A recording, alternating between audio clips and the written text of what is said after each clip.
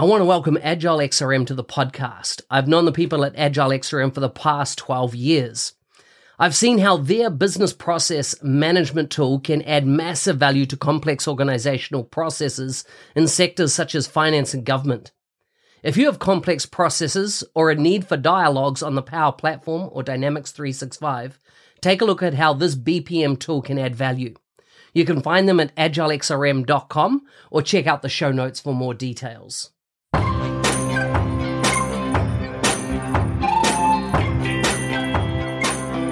Welcome to the MVP Show. My intention is that you listen to the stories of these MVP guests and are inspired to become an MVP and bring value to the world through your skills. If you have not checked it out already, I do a YouTube series called How to Become an MVP. The link is in the show notes. With that, let's get on with the show. Today's guest is from Colorado in the United States. He's the director at RSM. He was first awarded as MVP in May 2022, so this year, fantastic, or actually might be last year, depending on when you're listening to the show. He focuses on retail and commerce. He loves technology and gadgets. Sounds like a man after my own heart. You can find links to his bio, socials, etc. in the show notes for this episode. Peter, welcome to the show. Thank you so much for having me. Good to have you on. So Colorado, It's one of the prettiest places in the US, isn't it? Yeah, it's gorgeous. We just have great weather. It's funny, it'll snow and dump, and we'll think for sure we're going to have the snow around for a long time, and then the sun will come out and it'll melt and it'll be beautiful. It just snowed a few weeks ago. So yeah, very nice place to live. So I take it you're heading into winter now, so are you expecting a lot more snow, and do you get totally snowed in? Usually not. So that's one of the nice things, some of the other places in the Midwest, it snows a lot and you're snowed in and stuck. But fortunately, with the Colorado weather, we get a lot of snow in the mountains, but down in the foothills, we have a little bit more space. The sun comes out and the roads clear off and we're all set to play and go to the park again. Nice. Tell me a bit about food, family, and fun, those things that you do when you're not working. Yeah, sure. Food is great. My favorite food is pizza and spaghetti. So those are always great. It helps because I have 3 kids as well. A son who's 7, a daughter who's 5, and my youngest daughter is 2.5. So they keep me busy, and it's they like pizza and spaghetti too. So it works out for all of us. For fun, I like to run. I've run a little less these past couple of years with the pandemic going on, but I like to get out with friends and go for a run, enjoy the weather. I like to watch movies and TV shows, as well as play with fun little Arduinos, which are microcontrollers. I have some here behind me, but that's where I can kind of incorporate technology, combine some software into the physical world with some hardware. And I find that pretty fun.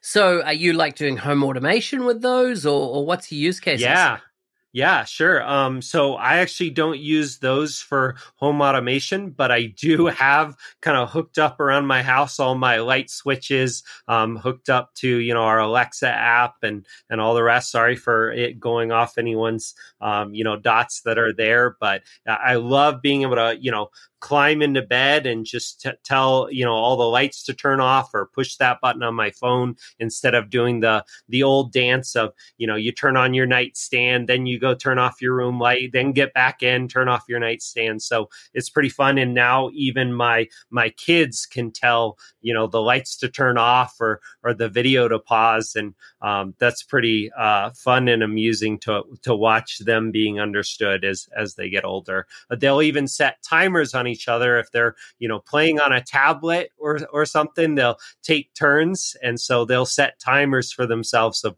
when they need to switch. So it's definitely a technology house. Wow. That's so cool. As in my 2-year-old I think she's just so close to that point of setting the timers and things like that. I think I saw on my network the other day, I think I have 200 odd devices connected now in my home. Sure. And Yep. my network extends well outside my house. My greenhouse is all automated. My workshop's all automated. I think I've got 11 security cameras outside, all Wi-Fi, and then I've got my wired set of cameras as well. So yeah, I certainly love having the ability to remotely turn on or off anything from anywhere in the world. Yeah, it's amazing. I find it's interesting because sometimes you just introduce a new piece of technology to a very common situation, but all of a sudden it can be a game changer, right? You do something differently, and now you never do it the same way again. And I just think that's interesting. Sometimes it's a very small, change of idea or technology, and it can make a huge difference to that situation. So true. So true. What was your journey into technology? What was that pathway for you? Sure. Yeah. I have to think a ways back now, but I think, we got a computer when I was a kid. My dad actually worked for IBM and switched from working on electronic printers to software. And we got the computer, and I love just the idea of being able to play with that computer and program. So, I started out some very rudimentary programming, not very good, but knew that was just intriguing. To me, that's, when you think of Harry Potter and the Wizards, to me, programming is just magic in a way, given enough time to program that spell. So, since then, I just practiced, took some classes in high school, again, was horrible at it, had a lot of help from different friends to figure it out. Even into college, really was still struggling, but knew that's what I wanted to do. And so I actually got a degree at University of Colorado in electrical and computer engineering, and then started working and really just have done software ever since. And it kind of based on those early days of having other colleagues mentor me and train me is what it got me to the place where I am now of just giving back to those people, of going, man, I sure had, I sure was blessed by so many people who taught me so much. It's really fun to be at a point where I can do the same for others and many people I don't even know. And I think that's one of the great powers of just social media and the internet and what we can share online. So good. Tell me about bring me up to speed about your current role, how you got into that role. How do how did you get into things like the Power Platform? What was your journey into this area of technology that you're in now? Yeah, sure. So I actually started working on Dynamics AX4.0 when I first started. And yeah, it's been a little while.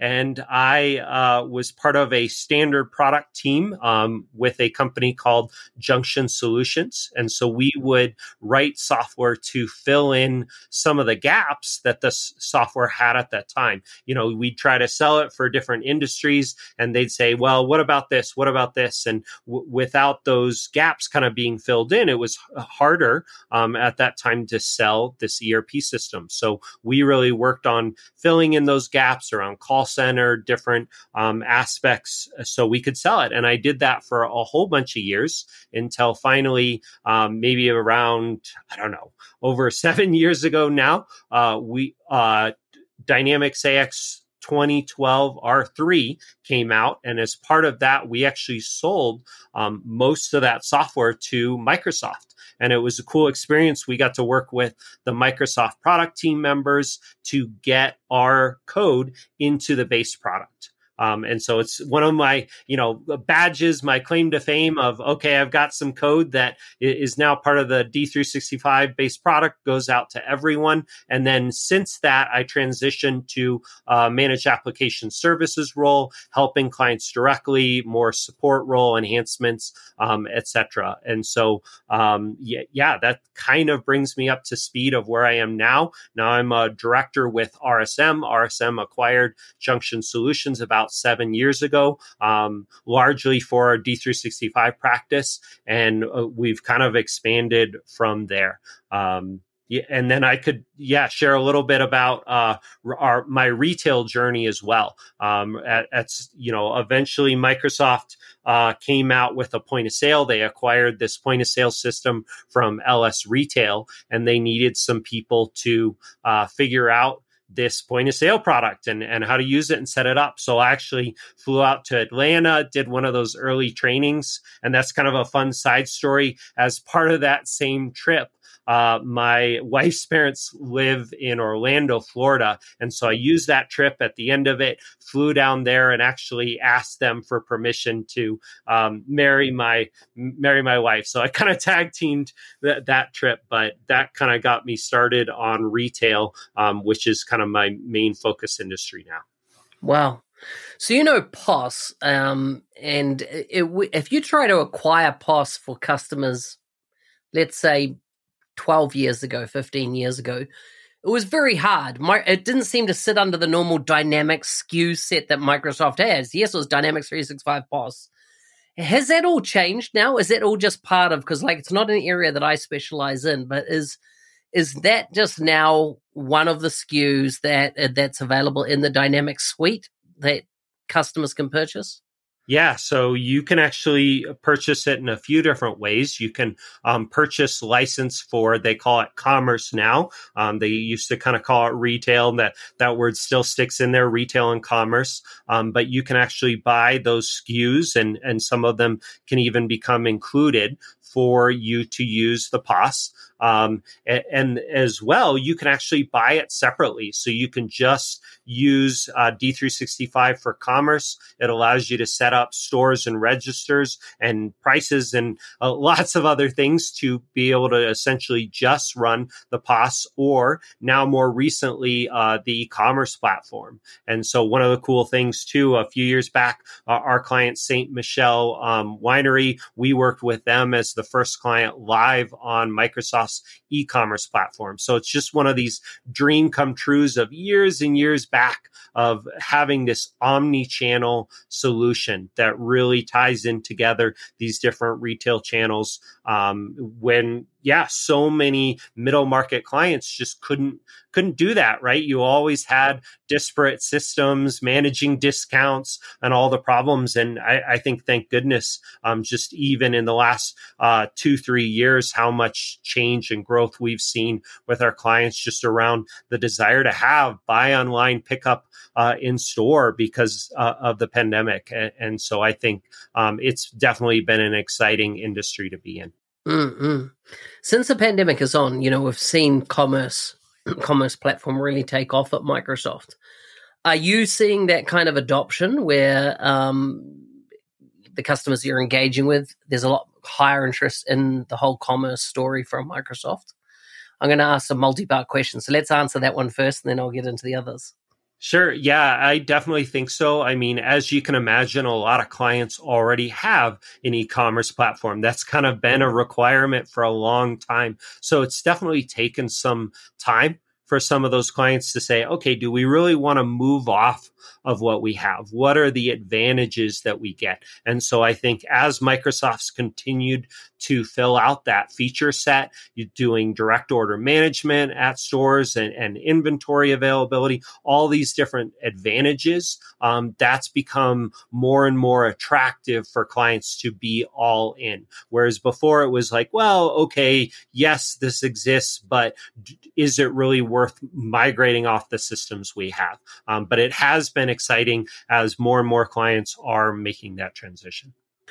What about the integration to things like Dynamics 365 marketing, right? Because if you have any real e-commerce type story scenarios, generally you've got the marketing part of the organization driving traffic to that. And of course, that then begs the question, how integrated is that story between commerce? And then I suppose the other one is, does it have its own portal platform, or is it using Power Pages as its main portal? Or, because, if you've worked with Microsoft for any period of time, like you have, that there's 5 different products for everything, right, that's out there, rather than a unified type, here's a product that'll, that all stitches together. What's your view? It is that balance of, okay, at what point do you have too many SKUs? Do you like the flexibility, or does it now make it difficult because we're just giving you too many options? So we have seen some clients with the marketing. Others have used their own third parties to, send out those emails and do that lead generation. But I think there's even other components to e-commerce and point of sale that just keep getting added on based on what Microsoft's releasing.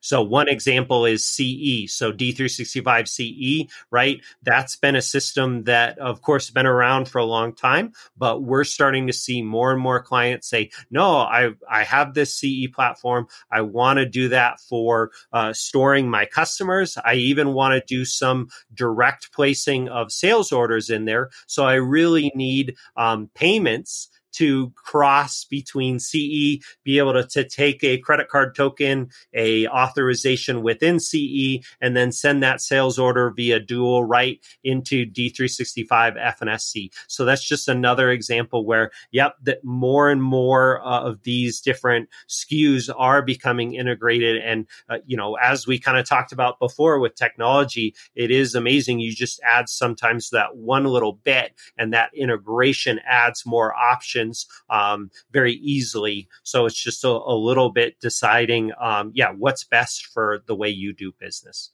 Tell me about your MVP journey. Sure. Yeah. So I've been really blessed with some fantastic people, again, who have taught me a whole lot. So one of those people was Rachel Profit.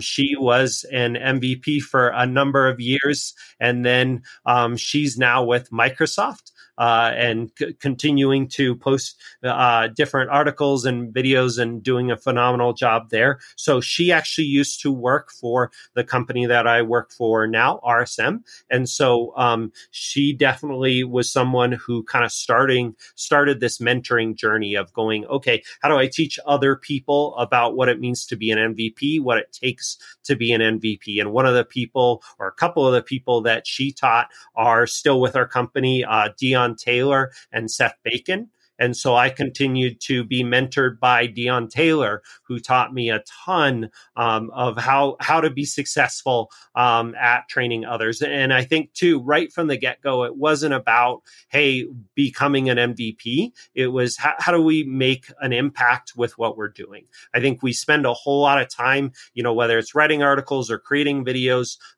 it really should be about how do we give back? And of course, we want good bang for our work of giving back. And then it was just that concept I heard from another MVP earlier on. Hey, if you're doing these actions and that comes, that's great. But it really should be about, would you be doing this even regardless of this MVP? And I think that was really crucial to remember, even when it was challenging and it was a lot of work. But I really learned a lot from Dion Taylor. She eventually nominated me, and then I actually did not get nominated or approved the first time I went up for MVP. They said, yeah, you're not quite there yet. And I was like, okay, that's great. And, that was tricky. And at the same time, I thought to myself, well, I still have more that I want to write about. There's a lot more that I have to share. So let's just keep going. And then I checked in with our Microsoft's community program manager, Christian. At the time, he's now moved.